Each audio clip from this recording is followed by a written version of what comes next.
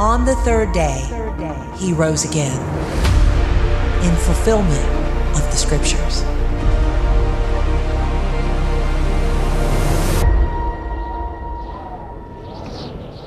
For 40 days after his resurrection, Jesus presented himself to many different people.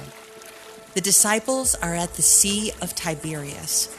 They stand and they consider the calm waves and the blue water, and then Peter says, I'm going to go fishing.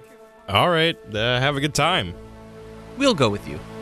Ugh, I really don't want to go. Well, come along anyway. The group of disciples grab a boat from the shore and they drag it to the surf. Thomas reluctantly tags along.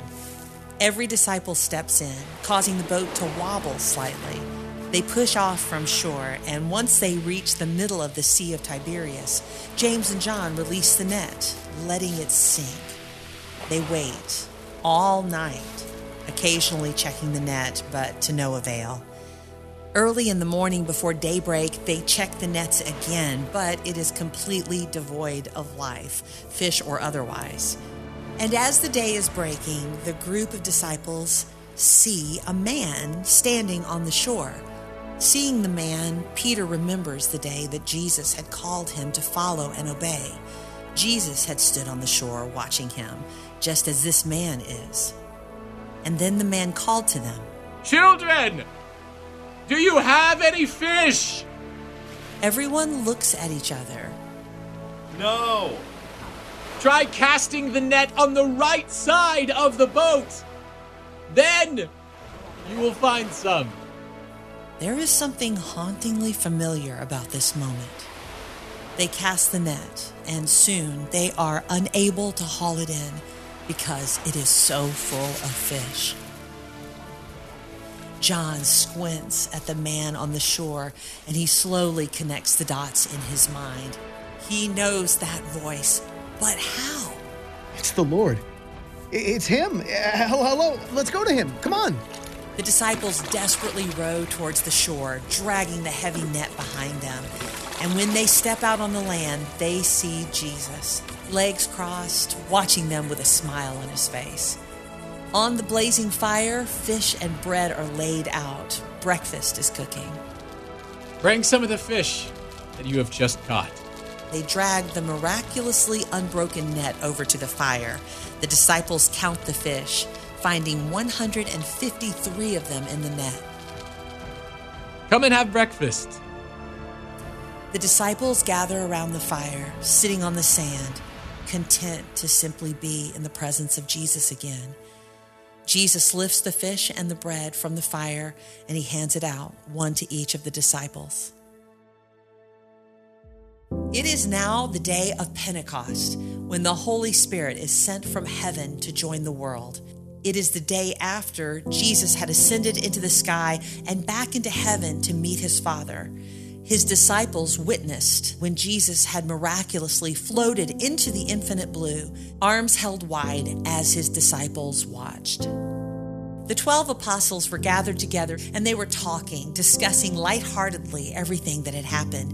They had watched Jesus ascend into heaven. They had added a 12th member to their group of apostles, and they no longer felt the weight of pain at the death of Jesus and seemingly the loss of all things to evil. Though they were sad that Jesus had to leave, they had hope and joy easily outweighing their sadness. Suddenly, there was a whistling sound of wind that began to fill the room, like wind when it's blowing through trees, and it continued to get louder and louder. Their hair whipped around uncontrollably as they tried to look at each other with confusion, wondering what is going on. Who left the door and windows open? Philip was the last one in the house. I made sure I closed it behind me. And the windows are always open to let in the breeze and cool it off in here. What's happening then? Is there a storm approaching?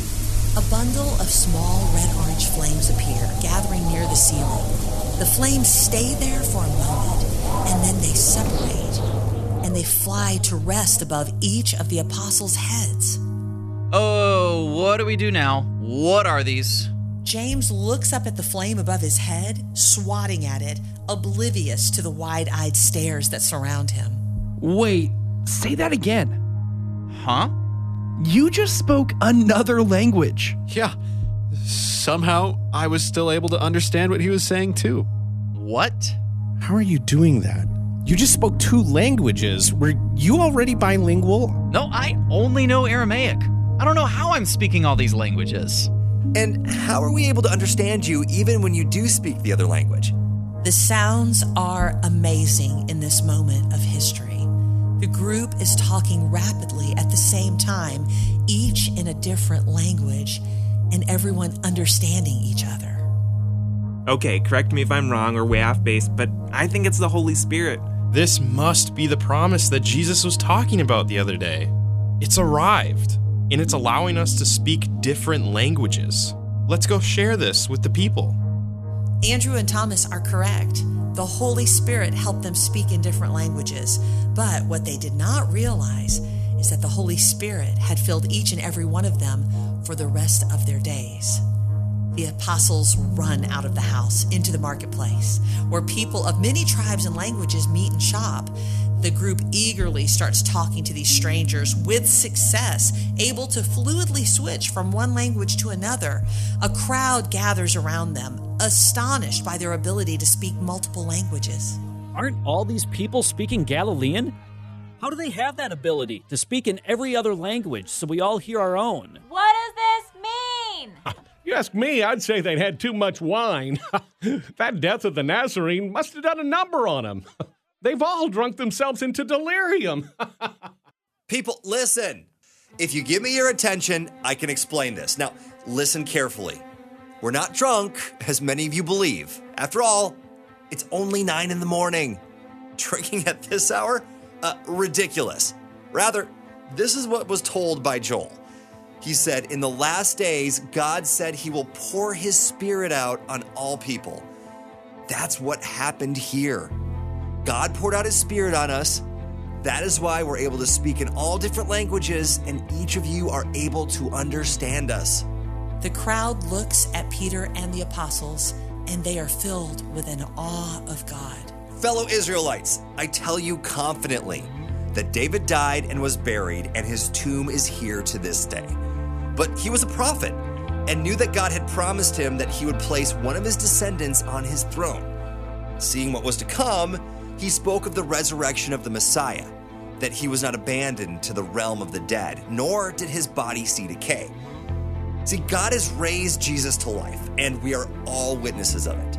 Exalted to the right hand of God, he has received from the Father the promised Holy Spirit and has poured out what you now see and hear. So let all of Israel know this. God has made Jesus, whom you crucified, both Lord and Messiah. What are we supposed to do with this information? Repent and be baptized, each of you, in the name of Jesus. Do this for the forgiveness of your sins, and you will receive the Holy Spirit. This promise is for everyone, whether Jew or Gentile. Many people were saved on that day of Pentecost, and from that day on until today, hope flourishes because Jesus is alive. He died, he was buried, and he is resurrected as our King, our Savior, and our Lord. And our hope remains and grows because the Holy Spirit is here on earth, guiding us, leading us, convicting us of sin, speaking to our hearts the words of the Father, and leading us to follow Jesus every single day. In Psalm 68, it was foretold that Jesus would ascend back into heaven, saying, "You ascended on high, leading a host of captives in your train, receiving gifts among men, even among the rebellious, that the Lord God may dwell there." And in the Bible, in Joel chapter 2, the arrival of the Holy Spirit was prophesied. "And it shall come to pass afterwards, that I will pour out my Spirit on all flesh. Your sons and daughters shall prophesy, your old men shall dream dreams, your young men shall see visions. Even on the male and female servants in those days, I will pour out my Spirit." In Fulfillment is an audio drama that shares the prophecies about Jesus' death, burial, and resurrection.